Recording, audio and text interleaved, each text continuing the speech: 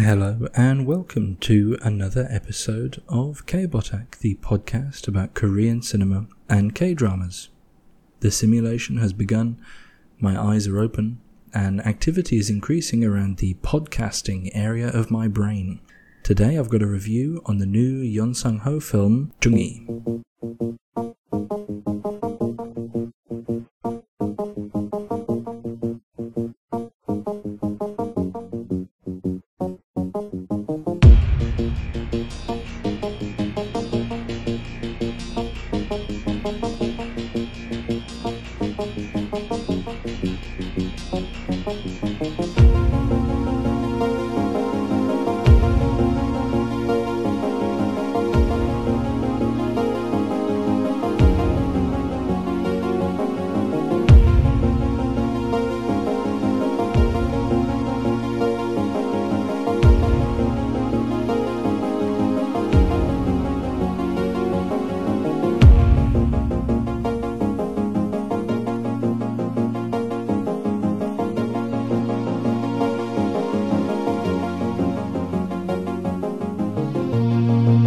So Jung-i, stylized Jung_E, is a brand new sci-fi action film written and directed by Yeon Sang-ho, best known, of course, for the modern-day classic zombie film Train to Busan. This follows his recent series Hellbound and his other follow-up films Peninsula, which was a sequel to Train to Busan, and Psychokinesis, which was a superhero film.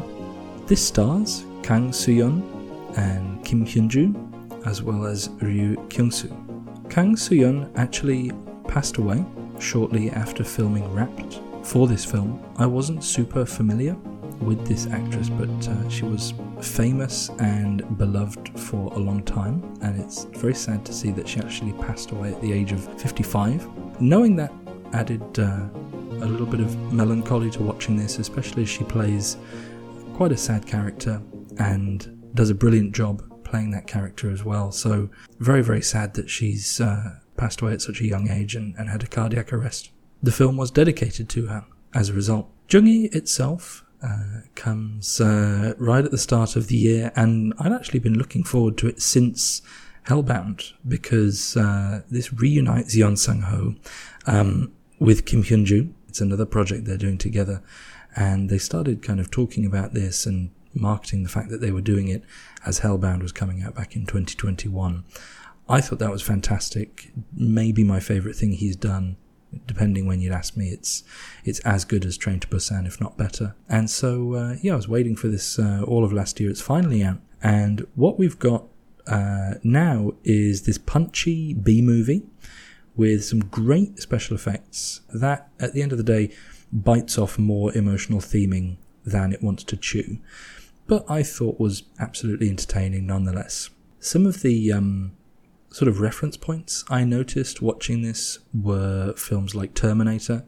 In fact, the opening shot, the way it pans across this ruined landscape with deactivated robots and androids lying around, is really torn straight from Terminator 2.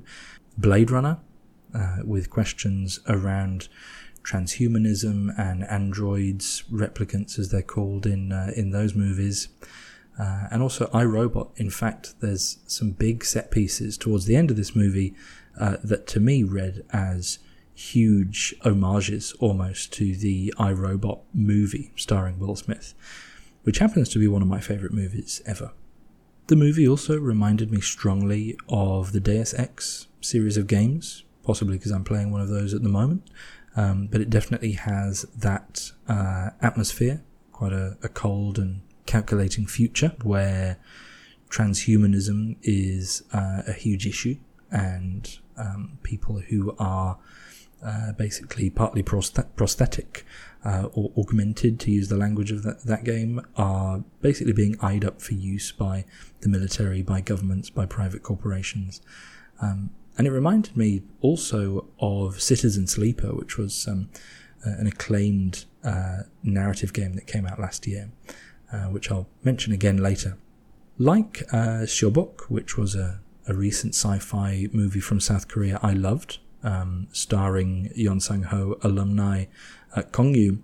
It mixes up action and drama, but I think this has much better action and worse drama. It does also have a lot more action than Seobok as well, which was a little bit more of a meditative piece that had a big set piece at the end. I think this has quite easily the best effects from Yeon Sang-ho yet. The Train to Busan movies, the first one and Peninsula, were really more about the zombies, which is often done with makeup, prosthetics, and then CGI will kind of build upon what is already there. But for entire CGI creations, like you see in a lot of Hollywood movies, making a monster, a robot, a creature, I thought Hellbound was a bit hit and miss. I liked the look of those smoky, kind of slightly rocky, great big grey monsters that were dropping out of heaven and chasing people around and punching them into the pavement in that series. It's a very weird series if you haven't seen it, but it's amazing. But you could very much see that there was CGI. Here, the robots and androids that are running around fighting Kim Hyun-joo and the other characters, I think they look pretty great, and all of the big action sequences look fantastic, as good as anything that you'd see in a Hollywood film, I thought. It made me think of Warriors of Future, a recent Hong Kong film that's quite similar to this. It's another dystopian action film. It's in the future. Humanity has basically all but destroyed the Earth, etc., etc. So almost the same kind of setting. And that was Andy Lau and a bunch of other Hong Kong actors where they're fighting off aliens and kind of going around in these big mech suits. That also had really amazing effects. The movie itself I thought was just okay. But the effects were tremendous, and this makes quite a nice companion piece to that. It's nice to see really top-tier effects in Korean movies and Hong Kong movies recently. And there's another Wandering Earth film coming out from China soon as well, so quite well served for Asian kind of epic sci-fi and space sagas at the moment. One of the things I thought was clever with the economy of special effects and CGI in this was to take this one big slick set piece, like the opening 10 minutes of the movie basically, which are this incredibly exciting running battle as Kim Hyun-joo's character is fighting off all of these different robots. She's running and sliding, and she's using various methods to take them down. And really, even if you don't want to watch the whole movie, I think just the first 10 minutes are worth watching, because it's sublime stuff. But they basically built up that one big huge action set piece, and then they keep revisiting it throughout, because the premise of the movie is that she is in this simulation that they're running over and over again. So they're able to kind of come back to this and presumably use some of the work that they've already done, rather than having to make lots of different effects-based action films. So decisions like that are always very clever, I think, and quite satisfying to see on screen when it's like, oh, this is how they afforded this. This is the third major project that Yeon Sang-ho has had with Netflix, following Hellbound, which I've mentioned, which was amazing, and Psychokinesis, which I thought, like this, was a movie with lots of really clever ideas, lots of good characters, that felt a little bit like it ran out of steam in places, or maybe didn't quite know where it wanted to go with certain threads. Yeon Sang-ho, I notice, has a lot of ideas. He's almost kind of bubbling over with different things that he wants to do and themes he wants to tackle, and he has so many things to say about inequality and capitalism and corporations and greed and humanity and things like that. And often a lot of them start coming into his films as you're seeing them unfold in front of you, and he's hitting quite a few of these marks, but he doesn't always get time to tell a really complete story, like the Gongyu character in Train to Busan, where he goes from this greedy, I don't know what he is, a fund manager or something at the start, who's kind of losing his connection with his daughter, to at the end he's redeemed himself, and it's this amazing arc. And there he kept it quite personal. He He nearly does it here. There is a personal story in this, but I don't think it's as successful. So what is it about? Kim Hyun-joo plays basically this amazing legendary soldier who 35 years ago has fallen in battle, and they're trying to bring her back in the form of a brain scan, that her brain data is being scanned onto androids that take on her physical appearance and are being tested in battle. The wars going on are because humanity has had to vacate Earth and move into these huge sort of ringed shelters, a bit like that movie Elysium, orbiting the Earth. But 3 of these shelters kind of seceded from the others and started a big kind of conflict in the orbital area of Earth called the Adrian War. And Kim Hyun-joo was known as the Korean mercenary. She was kind of the on the front line fighting these battles. She was doing so because her daughter was had a cancer in her lungs, and she was trying to afford the surgery. And the daughter now is the Kang Seon character, who all these years later is kind of obsessed with trying to, again, it's almost like a redemption arc, kind of bring her mother back to the point of that fatal battle where she fell, and see how she can be improved and she can overcome it, and she can still be the hero of the Adrian War, because the military and the government are relying on her being brought back to win the war. There's an emotional subplot to this where Kang Seon, the daughter character, feels that maybe because her mother had to do this to afford her surgery, that she was a burden for her mother or something like this. And so it's almost like she's dedicated her life to trying to rehabilitate the mother's image and to kind of clean up her reputation as a military figure. I don't think it's quite perfect as an emotional stakes. I think what brings it to life is Kang Seon's performance. She's very reserved, very thoughtful. I thought that she was very vulnerable throughout this because what she's doing is so personal, and she really sells you on the idea that she's dedicating her life to her mother, who put herself into these battles for the sake of her daughter. The mother actually wasn't killed in battle, but has been in a coma ever since, and so that's the rub. The mother is still there but is unresponsive, which is quite bleak. Another bleak thing is that in this world there is kind of a freemium prosthetic immortality that everybody is buying into. So I mentioned this game Citizen Sleeper, which if you're more into movies than games, you won't know about it, but basically it's about people whose consciousness is put into a sort of plastic body, and the body is then sent out to do various jobs for different companies. In Jung-E, basically if you're rich, you can transfer your brain to a prosthetic body. It costs loads and loads of money, and you get human rights. So you basically continue on as a human. You're sort of immortal. If you can't pay that much, you can do the transfer, but then your brain data is visible to the government, so it's not private. Or there is the free option, what's called Type 3, where you can't afford anything, which is obviously a lot of people in a post-global, now orbital society that has destroyed the Earth, where a lot of people are just struggling to get by. Your brain data is completely public, and companies are free to make copies of you for any purpose. So there could be a version of me that was recreated for any reason by any company, which is obviously a deeply unsettling, terrifying idea. And it's the kind of idea that Yeon Sang-ho obviously thrives on and loves to explore in his shows. Like I say, he's been up and down with all of these live action projects he's done, but he always has a unique twist on things.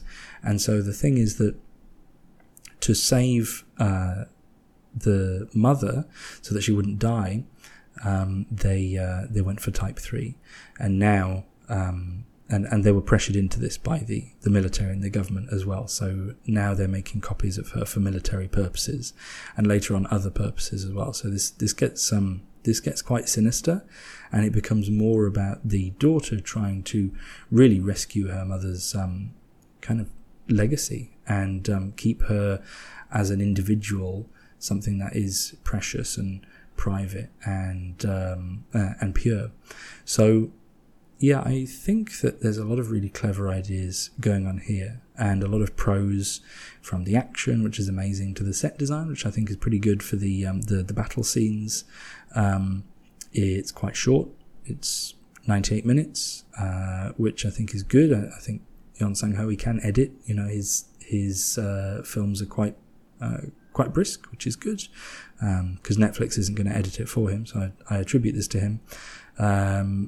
And it's gesturing at these powerful themes.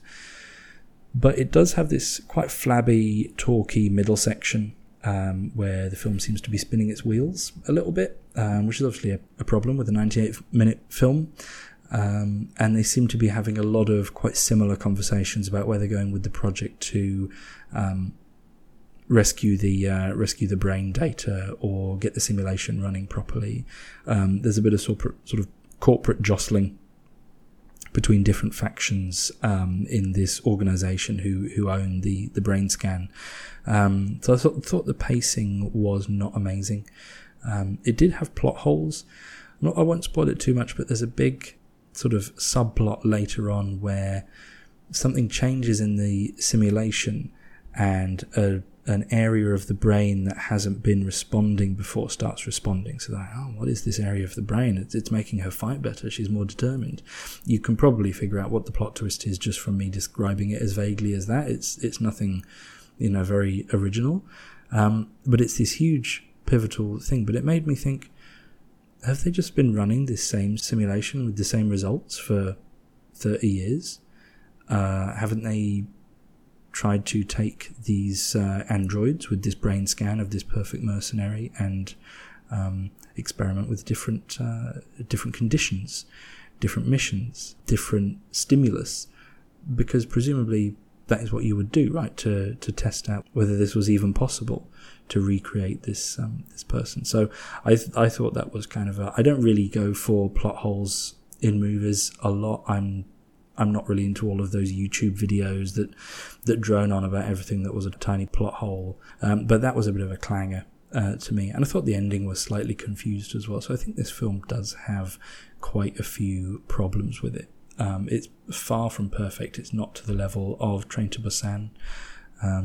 But I think it's really worth watching. I think that if you like your B-movies, sci-fi stuff, if you like Kim Hyun-joo, who's obviously amazing, she's in all of these dramas, she's in lots of stuff that I want to check out, actually, like Watcher, Trolley, which is airing currently.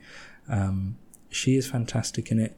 The final performance of Kang Soo-yoon, who I will want to look more into her filmography because she was wonderful in this. And some of the best sort of sci-fi action I've seen in a Korean film. Take a look for those reasons, but don't expect it to be up there with your Blade Runners. With Yeon Sang-ho, I really don't know what he's going to do next. He always does something new and surprising. He's always got new and interesting ideas when he does, so I'm always going to continue checking out everything that his name is attached to, with the possible exception of that drama, The Cursed, which I thought was very poor, which he wrote. But he's had probably more misses than hits at this point. He's not putting out total stinkers. There's a lot of problems with a movie like Peninsula. This is, a 3 out of 5 film. But whether or not he's got another Train to Busan in him, I think is a bit of a question mark. And I would like to see him do something of that quality again, that just arrives, to steal a phrase from a podcast I love called The Back Page, that arrives so fully formed, like Train to Busan. I mean, that just came out and it was perfect. It was just like 5 stars. Everybody was talking about it. Everybody watched it. Everybody loved it. And I'd love to see him do something else like that. It doesn't have to be a zombie film or even horror or sci-fi or whatever. Maybe he's going to surprise everyone and turn around and he'll do just a slice of life, a little drama, maybe he could do with taking a couple of years off from all of these quite grand and quite operatic themes and all of this sci-fi stuff, because he had a lot of acclaim before, looking more into social issues and social satires with his animated stuff that I've not seen very much of. So yeah, a 3 out of 5 movie that I found really interesting and just wanted to talk about. So like I say, check it out if you like that sort of thing. There'll be more episodes of K-Botak soon. If you're listening to this around the time of release, then Happy Lunar New Year if you're celebrating. Hope you have a great time with your family, your friends, and catching up. Have a wonderful 2023. Let's watch lots and lots of K-dramas and Korean films and talk about them together. You can check out the podcast on @KBotakPod on Twitter. That's KBOTAKPOD. And love to chat to you over there. There's a very nice community that follows the podcast, and a lot of people that I'm following from the account there that know lots and lots about films. So do come and chat, and thanks for listening. Cheers. Bye.